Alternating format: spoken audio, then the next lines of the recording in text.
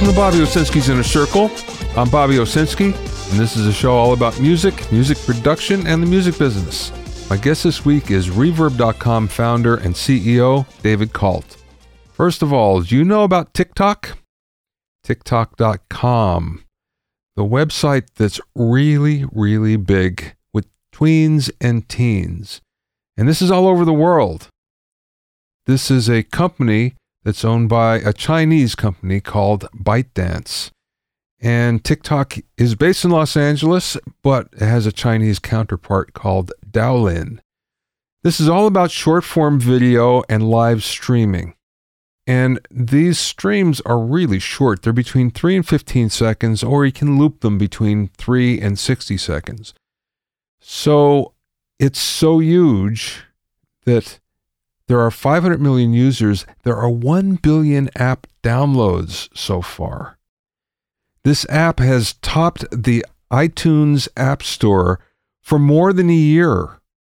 Yeah, you probably don't know about it. You probably haven't heard about it unless you have kids. That being said, in the United States, there's only about 9% of the total users, so it's not as popular as you might think here yet. That being said, it's really growing all over the world. Now, here's the thing. It's mostly for kids to dance and to sing against tracks or lip sync. And it turns out, what do they use? They use hit music, and mostly from the major labels. So the major labels are pretty upset because what's happening is they're not getting paid enough, or at least they don't feel that they're getting paid enough. Now, TikTok is coming back at them and they're saying, well, wait a second, these are only short little pieces. And not only that, it's not like users can go and select the song just based on the song. No, it's about the performance. It's about the user-generated content. So now we're in a big war, and the major labels are threatening with pulling their catalogs. So we'll see what happens here. This should be interesting because this is exploding. If you don't know about this app, go check it out. It's not something for anybody over about the age of 19, but that being said, it's huge right now and it's getting bigger. And who knows, this may be the next new big social platform.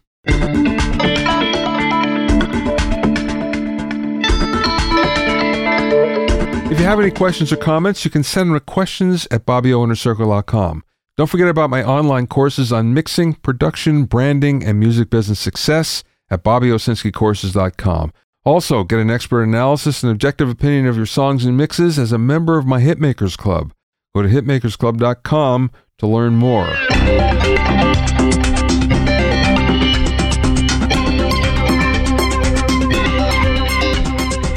Now, are you a guitar or bass player that sings in a band? So in other words, you're playing guitar and bass and you're singing at the same time on stage. I used to do it. Boy, if I had to do it now, I'd have a hard time. But that being said, I just read this great article on Music Radar. If you're not hip to musicradar.com, go check it out. It's an English site, but they have some great material on there all the time. And what I just read was something by a singing coach named Peter Strobel, and he's the singing coach of the Stars. Among others have been Eddie and Wolfgang Van Halen. Anyway, he has a number of different suggestions for you if you are a singing guitar and bass player. And one of the big things is to integrate your singing with your instrument. So in other words, if you're practicing your singing, you should have your instrument with you and you should be practicing playing and singing at the same time. Usually what we do is we separate those, and then it's a little bit harder to put it together later. But he suggests that this is actually part of your routine if you're going to be singing and playing at the same time. If you don't integrate that, in fact, you won't be breathing properly. So speaking of that, he suggests that mic position is really important. So we all know what Lemmy looks like, right? On stage with the microphone way above him and him singing up into it. Apparently that's really bad. And instead what you should do is have the mic so you're looking down it. You look down the barrel of the mic so you can see the floor or audience 6 to 8 feet away. And that's the proper mic position in order to breathe properly. Now, posture is also important, apparently, because you have a 7 to 10 pound instrument around your neck, which is the equivalent of a gallon of water. Just imagine going to the store and getting a gallon of water and having it attached to a clothesline around your neck. Well, one of the big problems here is your posture is extremely important, because if you're leaning forward, the instrument feels heavier than it is because it's suspended in midair, and you can't breathe properly as a result. So your posture is really important, and a lot of that depends on where the mic is positioned. Here's something I thought was very interesting. There's no correct way to scream. You just have to accept the fact that you're damaging your voice one way or the other. There's no safe way to sing metal.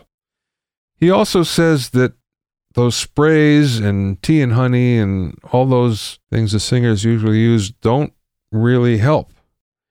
And in fact, it might make you feel good, but really the only thing that helps is warming up properly, doing your exercises, and practicing good posture and good breathing. If you do all those things, you shouldn't have a problem singing for long periods of time. I've seen this for myself, as a matter of fact. I've seen singers that would blow themselves out in no time. They'd be great, but they'd only be great for a short period of time. When, on the other hand, you have some that, in fact, are a little trained, and they could just go all day and all night with no problem. So I encourage you, if you're a guitar or bass player that sings, go and read this article by Peter Strobel on Music Radar. It's really great, and I think you'll get a lot out of it. My guest today is David Kalt, who launched the super popular gear site Reverb.com in 2013 after growing frustrated with the process of buying and selling guitars on eBay. To get started, David raised more than $47 million in funding from investors like Cheap Trick's Rick Nielsen and country star Brad Paisley, to tech stars like Eric Ries and Mac Lefchin. Since then, Reverb has sold more than $1 billion worth of new and used instruments on the platform. In that time, David has worked with artists ranging from Foo Fighters' Dave Grohl to Green Day's Billy Joe Armstrong to get gear into the hands of fans. In the interview, we talked about how he made the pivot from being a studio engineer to the business world, integrating Reverb with local music stores, an overview of Reverb's customers and gear, and much, much more. I spoke with David via phone from his home in Chicago.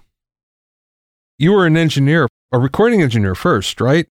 That's my core. It was my core passion. I grew up in the 70s listening to, classic rock from Zeppelin. Actually, my peak years were more like Clash and Police and, reggae, Bob Marley and Chicago blues. I wanted to produce records. And so I went out to LA while still in college. I spent some time at the Sunset Sound Factory over on Selma and Vine. Yeah. And a little bit of time over on Sunset, at Sunset Sound. And then I moved back to Chicago, and I worked in a studio called Chicago Tracks Recording. It was known for early house music, and then also Al Jorgensen Ministry. The band Ministry was a house band, and I did a lot of jingle work. After doing that for 2 years, I came to the conclusion I wasn't very good at it, and I wasn't going to be able to make a living doing it. And I really pivoted into a career in software and technology. Okay, so you came to that conclusion. That's sometimes very painful when that happens. Yeah. I've done it several times in my career where I've pivoted, and that's one of the reasons why I'm talking to you right now, because it was a result of a pivot. How long did it take you to get going in the business world then? Because sometimes it's easy and sometimes it's not. So how did that happen? I thought you wanted to talk about how I realized I wasn't going to be a great recording engineer. Well, that's good too. Yeah, sure. We can go there. Because as I'm sort of reliving it, I remember sitting in sessions. I remember being an assistant engineer and then kind of being at the helm for some of my own sessions. I remember watching the engineers that I was admiring, and I just watched that level of detail of really just EQing a kick drum or, really dialing in that vocal mic. And I realized I didn't have that attention to detail. While I love music and I could appreciate the Steely Dan recordings of the 70s, the obsessiveness to do another track and another track and another track and dialing. I realized I just didn't have that. I didn't have it. And I still had an appreciation for how great those phenomenal recordings can be when you do have that. But I didn't have that obsessiveness. And when I realized that, I realized I would be good with it. I'd be good with this dream that I had for, let's say, 5 or 7 years of my teen years and early 20s, that I was good with it. So it was actually a relatively easy pivot. It wasn't something that I held on to as like an extreme hobby that I needed to fulfill. I found my outlet in music. Now, the interesting thing is I've built my whole career around correlations between music, finance, and coding. And there's this theme of just mathematical problem solving, creating puzzles that I really see. And, not all people in finance have it, and not all coders are musicians, and not all musicians are good at coding. But I've seen that those three themes, music, finance, and coding, in my life have been very helpful. So it almost like was an evolution of the sort of joy I got out of music. I was able to translate that into learning to code and then building businesses and even in the world of finance and marketplace world. It's interesting you should say that, because I've noticed that on another level, where just having a musical background and being good at that translates in some way to something else. And the one thing that comes to mind especially is video editing, where there's so many editors that are musicians that just know, they can feel where the tempo, the pulse is, and they naturally go there, where people that don't have that, they struggle to find it. So, I mean, that's just one area I can think of, but it just, music gives you a discipline that's transferable to other places. I don't think people understand that or realize it. Yeah. No, that's so true. And you can apply those passions and that discipline for music. And like as a musician who listens to music, you have an appreciation for the art. And as a business person who uses music for inspiration, I have an appreciation for the power of music in all of our lives. So it's cool stuff. So your first software company was what? Client Base? Is that it? Yeah. The product was called Client Base. This is in the 90s. It was in the travel industry. And it was like what today we would call a CRM, customer relationship management. It was a basic customer database platform for marketing, like American Express Travel, and all these big travel companies would use my software to get airline reservation information about customers, and then to be able to market them trips and vacations. This is like early internet, early email, a lot of still direct mail. And that was my product in sort of 93. I ended up selling the company in 1998. And how did Reverb come about? And I can see now that already there's some correlation between Reverb and what you just did there in Client Base. Yeah. After Client Base, then I left the travel world and I got into the world of trading, financial markets, particularly options trading.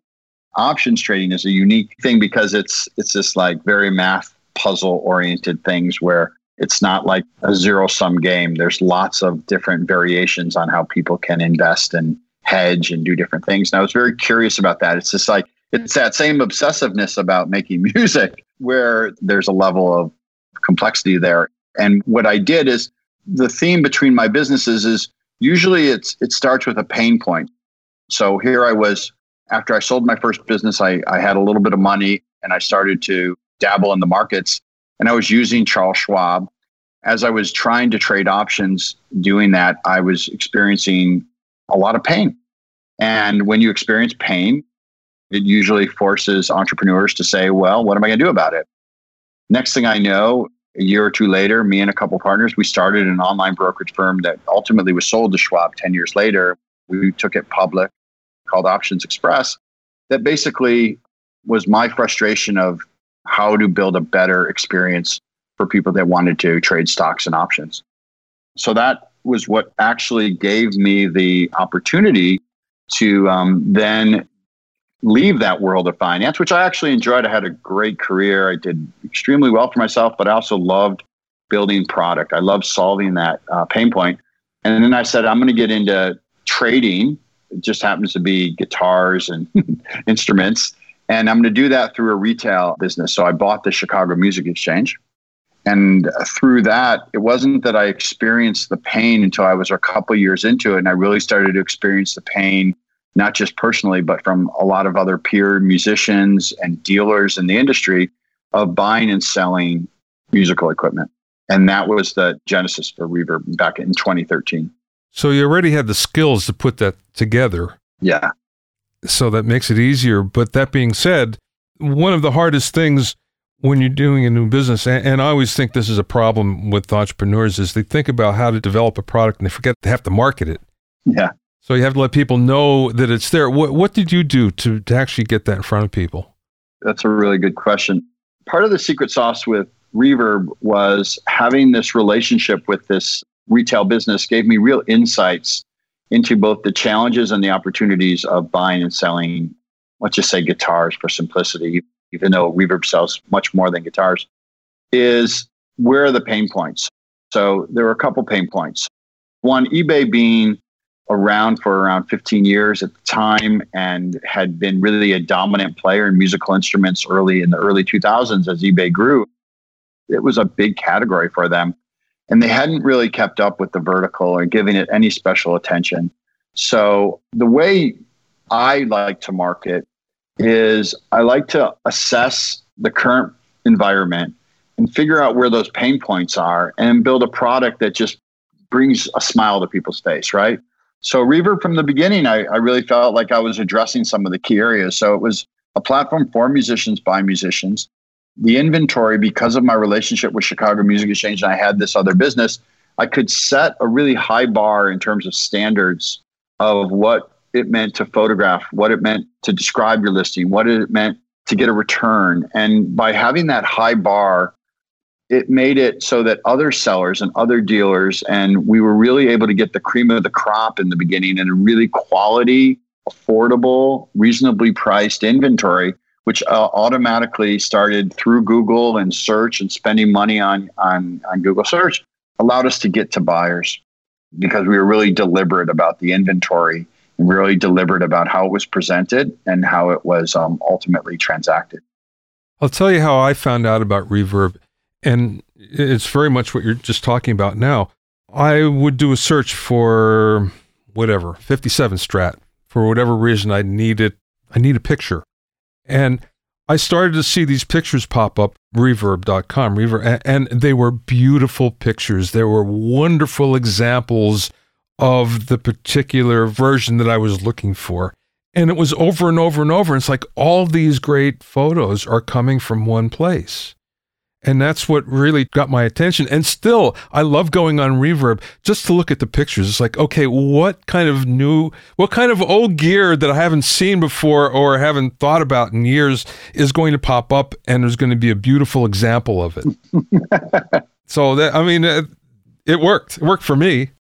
And the other element that we ultimately added that made us very distinct from eBay, Craigslist, Sweetwater, any of the other places where musicians go is we invested heavily in content, both pricing data, gear videos, demos, instructional video. We figured out how to weave that into the shopping experience so that we were at both educating and inspiring people about gear, even if they weren't ready to purchase, kind of helping whet their appetite, get them excited, be a resource for them, and let them know that when they were ready, that Reverb had the selection, Reverb had interesting inventory. The other thing that we focused on is I realized owning a guitar store that if I just had all the new Fenders and Gibsons and Martins and Ludwig drum sets, I didn't look that different than a Guitar Center. It's that used inventory that gets people excited and come back to the store and looking for something maybe they grew up playing, something one of their bandmates had, or something that has some nostalgia about the past. It doesn't just need to be vintage. I mean, it could be a Stevie Ray Vaughan reissue from 2003. Whatever it is, the idea of that hunt and that discovery, I learned that in the store experience. And I, as a traveling business person for the last 30 years, any city I was in, I would always go to the guitar stores. And I realized if I could create that experience online, that discovery of helping you find that unique, special thing, I could build a really thriving business around that. And I realized that the other thing I want to really emphasize, which I think is a secret sauce that we're working on, is that as a dealer, I realized that musicians were kind of getting screwed, and that the difference between the wholesale and the retail pricing on used was pretty dramatic. And people would go back to their dealer, they'd sell it, they'd get 50 cents on the dollar, and the dealer would mark it up 100 points. The dealer would sit and look at it on a hook or on a shelf for 3 months, ultimately discount it 20%. And it was just such a poor use of capital. So when we launched Reverb, I really worked hard with both Chicago Music Exchange and other dealers and trying to get people to basically offer musicians more than they would typically offer them in a store setting. So what we've done over time, now that we're 6 years into it, we have dramatically improved the price that a musician gets for their gear when they sell it directly on Reverb and what they're able to pay for that next purchase. And we've made that bid-ask spread, because I come from the trading finance world, we've made that really tight. So in essence, we're trying to remove the risk, whether you're buying a U87 microphone or that Stevie Ray Vaughan reissued guitar on Reverb. The price is pretty darn close to the difference between if you're a buyer or a seller is pretty darn tight. And that means that if you don't love it, you can go sell it on Reverb again. And there's a buyer ready to happen. And we're still in that process in Europe and Japan and trying to democratize the pricing. As we do that, used gear will compete with new gear in ways that it just hasn't before. And that's what I'm most excited about all the 50 years of instruments that have been created from US to Japan, great crafted instruments and electronics and microphones and pro audio and keyboards and synthesizers and drum machines, and bringing all those products fairly priced to musicians. That really excites us. Now, you have a unique perspective because you're part of online sales of instruments and the music store experience that you had. That being said, music stores seem to be in trouble these days. Brick and mortar stores seem to be in trouble. And I look at them and I think, okay, I can get why some of them are in trouble. I can get why the ones that are surviving. But that being said, it saddens me that the local music store isn't there the way it used to be, because that was an integral experience in growing up and actually getting into the music business and learning about the music business by going to your local music store, even when you couldn't buy anything. And now I see the same people doing that, going to Reverb. I know.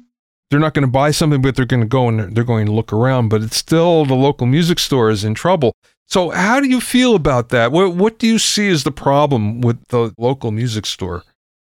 A big part of Reverb's emphasis actually is the local music store. So we really feel like we're partners with, thousands of people who make a living buying and selling new and used instruments. And they sell on Reverb. We keep our fees really low to make it very affordable. So what we've tried to do is we actually partner with dealers and we help them do what we call omni-channel. Like the music shop that's going to be around in the next 5 years has to be good at selling online and offline. They have to be able to, like, for instance, what Reverb helps a lot of dealers do, it helps them buy used inventory from their customers that they want to go sell them new inventory. They can move that inventory in hours or days on Reverb as opposed to it sitting on a hook. So we become a resource for them to be able to be more aggressive on being able to offer their customers buy-ins. We also allow them to compete with Guitar Center and Sweetwater and Musician's Friend by selling online and doing it really easy and affordable. We have tons of integrations. We have a product called Reverb Sites, which helps them build their own website. So the idea that you're just a music store and you're waiting for walk-in business, yes, that's a dying breed, and those stores will not exist. But the idea that there's a local store in St. Louis and Chicago and Detroit and Tulsa and Memphis, that there'll be plenty of them, and they just have to be really good at basically servicing their customers online. Now, the trick with being a good online music shop is the same skills it takes to be a good physical one. You have to provide real-time customer support. You have to be able to answer people's questions online, just as if they're in the store. You can't wait 24 hours. You have to be able to ship things and take returns and do all the things that you do in a store. You just have to learn to do that online. And trust me, customers are very, very savvy. And there are lots and lots of dealers that are stepping up to the plate and servicing both the online and the physical customer and doing it in a hybrid way.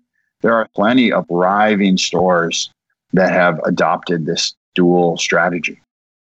So I'm encouraged. I'm very encouraged by that. I have a customer relations story that I think you'll appreciate. When I was a young man playing in a band in Pennsylvania, we would go to 48th Street in New York. Of course, yeah. The mecca of guitar stores, of music stores. Yeah. And I remember buying an old Kahn strobe tuner from Manny's. Uh-huh. And it broke. So about 6 weeks later, I went back, and Henry himself, Henry Goldstein, came and got it and treated me like I was Jimi Hendrix, even though I was a kid from the Styx. Yeah. He treated me so well that I remember till this day. And I'll tell you, it's one of those things where it's like, this guy didn't have to. He didn't have to go out of his way, and he did. And it's one of those examples of customer service. It's like it left a lasting impression on me. And think of all the aspiring. I mean, I've become pretty friendly with Rick Nielsen. I mean, his father owned a shop in Rockford. He grew up in the business. Every time Rick goes into a store, all he thinks about is his family's livelihood, like running it. And you've got a lot of examples of that. I think Ben Harper's mom owns a store. Like, you can see people that have made it, and their ties to either their first music store or some family. Joe Bonamassa, he's got like family in guitar business. Everyone has a story about their first music store experience, their first purchase, and it's really cool. It's part of the folklore, but it's not dead. I'll tell you, there's a band, a very popular band, played the United Center in Chicago last week, Mumford and Sons. Oh, sure. They're as global as you can get. They've got to be going to music stores in every city, but they come to Chicago Music Exchange every time they're in town. They spend hours there. They walk out with gear. And I could tell you thousands and thousands of stories of young musicians and old musicians alike that still have an appreciation for going in and talking to other musicians and falling in love with instruments through that experience. So I'm encouraged that it's here to stay. Who is the average buyer on Reverb?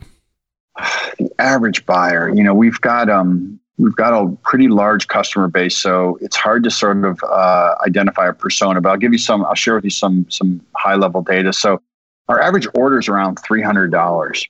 So that means we're selling a lot of $80 pedals and a lot of $2,000 Taylor guitars as well, and a lot of chord keyboards and a lot of microphones, AKG microphones, and all of the above. But in general, probably around 65% of our customers are what we call in the guitar category, guitar, bass, acoustic, amplifier, or effects pedals. 60 to 65% of our orders and revenue comes from that segment. So if I had to generalize, I would say there's a little bit of a bias towards a guitarist. Guitarists are generally buying multiple instruments. But when we talk about genre, that's where we're really focused on diversity and not, it started off as more of a classic rock blues type customer base.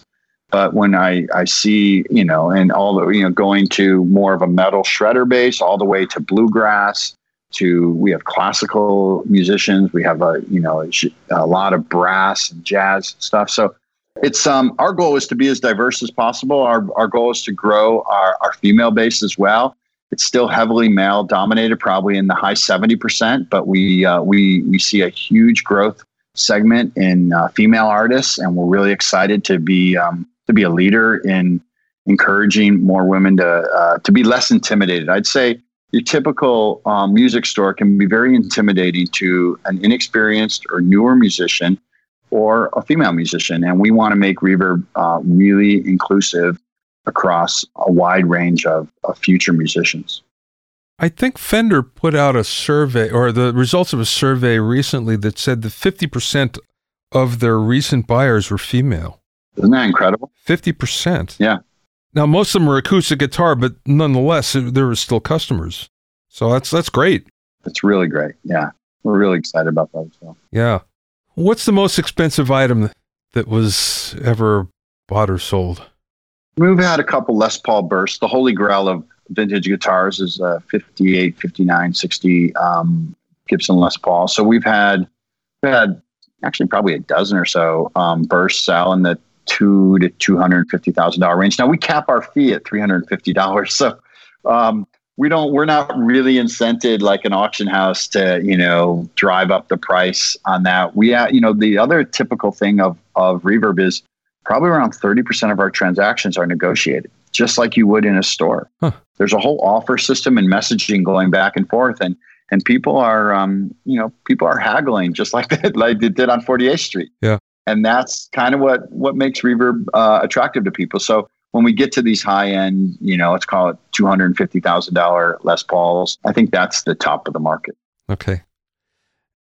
I looked at Reverb sites before, and I thought that was really cool. It was very easy to traverse, and I could see how it would be easy for a music store, especially one that's not particularly online savvy, to get up and running. So that's great. How long has that been going? That's been a little over a year and a half now. We've got, hundreds, actually thousands of customers using it, but actively probably more like 300 to 400 active sites that are running on Reverb sites as part of their Reverb experience. So yeah, we're really committed to that and helping grow those businesses. And spending a lot of money building a custom website can be very, very costly for a typical dealer. There's another element to our business, which is direct to consumer. So when we think of the business, you and I, we could talk about Fender and Gibson and Martin and Ludwig and Roland. But the cool, most interesting segment is boutique makers, people, small pedal manufacturers, small bass manufacturers, people that are making electronic modular racks and things like that, and even boutique microphone makers. So what Reverb does is we allow some of these vendors that would never get a chance at NAMM to get into thousands of dealer shops. We allow them to actually sell direct. So there's this whole maker audience of people that are making products, and Reverb is an outlet for them to actually reach customers without having to actually involve a dealer. I know there's a lot of politics involved in that in terms of if you do have dealers and then you're trying to go direct. Do you have a policy against that? Just out of curiosity. The suppliers that support their dealers don't typically sell on Reverb direct. That's just not good business for them. Yeah. But a lot of them do sell direct. Like, for instance, Fender does sell direct, and they have thousands of dealers that carry their product. In the last 2-3 years, that's become more of a trend of the larger dealers that are still selling direct. They do a very small percentage of their business direct. So it's kind of silly at times, but there is that segment. We don't really police it. If someone wants to sell direct, or if it's a dealer, it's, we're a free market, and we're not there to uphold a dealer agreement, but the supplier is in control of the situation. The extent that we police it is that if you were selling an authorized new Gibson guitar, you need to be an authorized Gibson dealer. We don't want anyone selling something that's not truly an authorized dealer. If you're selling a used Gibson guitar, you don't have to have any credentials of that nature. Sure. Where is Reverb going in the future? A lot of our growth is really focused on this, on the international opportunities. As I was mentioning to you about the liquidity, about what's the fair price for a Taylor 814 from 2012. The way you get to a fair price is what's the fair price in Tokyo, and what's the fair price in Los Angeles, and what's the fair price in Berlin. We really see the opportunity to move instruments globally in ways that they're not doing right now. So we've got offices in Amsterdam. We've got around 15 people over in Europe helping spread the word. We just launched offices in Japan, and we're working on expanding our capabilities there, taking our content and making sure that it's both personalized and localized in all these markets. So we still see a large opportunity to continue doing what we're doing. We'll do almost $700 million in sales this year on the Reverb platform. And we see Reverb growing to well over $2 billion over the next 3 to 4 years, just doing exactly what we're doing, just interacting with more musicians in more markets. That's pretty awesome. David, what's one thing that people don't know about Reverb that you wish they knew? What's one thing? One thing is that we have, you probably expect this, but you wouldn't know, but like behind the curtain, I mean, we have a culture of people that are really, really passionate and excited about this mission of making the world a more musical place. Because at the end of the day, what Reverb's comprised of is we have software engineers, we have marketing experts and content people, and we have customer service. So we're helping people, we're resolving problems, we're building trust with our customers, we're building really good software, world-class software for our marketplace platform. But at the end of the day, people come to work in a workforce of millennials that, really are driven on purpose. And the purpose that drives us most is that when two musicians exchange an instrument over the internet, that we're making the world more musical and that we're hopefully bringing smiles to people's faces. And those people are going out and making music for other people or playing in a band and, making the world more musical, a little bit more happy, dealing with some of the, negativity in our daily Twitter feed. We feel good about our mission. Last question, David. You're distinctly qualified, I think, to answer this. What's the best piece of business advice that either someone imparted to you or you learned along the way? Well, that's really easy, actually. It's not the idea. I talk to a lot of people, friends and peers who are stuck in a career that they're not thrilled with or happy, and they have great ideas. I had that idea. If I only had this idea, what's this idea? And I haven't built my business on super unique ideas. I built 3-4 businesses on execution, day in, day out, having clarity. And when I talk about execution a lot, and I really believe in it, it's having a visualization of where you want to be, both in life and in business. But let's just focus on business, is being able to visualize. And when I visualize, I can visualize what the website looks like. I can visualize the office. I can visualize what it means to have 5 customer service reps, or what does it mean to have 50? What does it mean to have an Amsterdam office? How are they talking to each other? The ability to visualize what your business looks like in 2020, 21, 22 is, to me, the only way you can achieve that. Visualization is a very, very powerful tool. I spend a lot of time visualizing where we want the business and the product to be, and then executing on that and sharing that visualization with as many people as possible. And the more people that can see it, feel it, experience it, the easier it is to execute on it. So execution and visualization. Very cool. Thanks, David. This has been great. You can check out some fine used gear and learn more about David and Reverb at reverb.com. That's reverb.com. Thanks for listening and being in my inner circle. Remember, if you have any questions or comments, you can send them to questions@bobbyoinnercircle.com.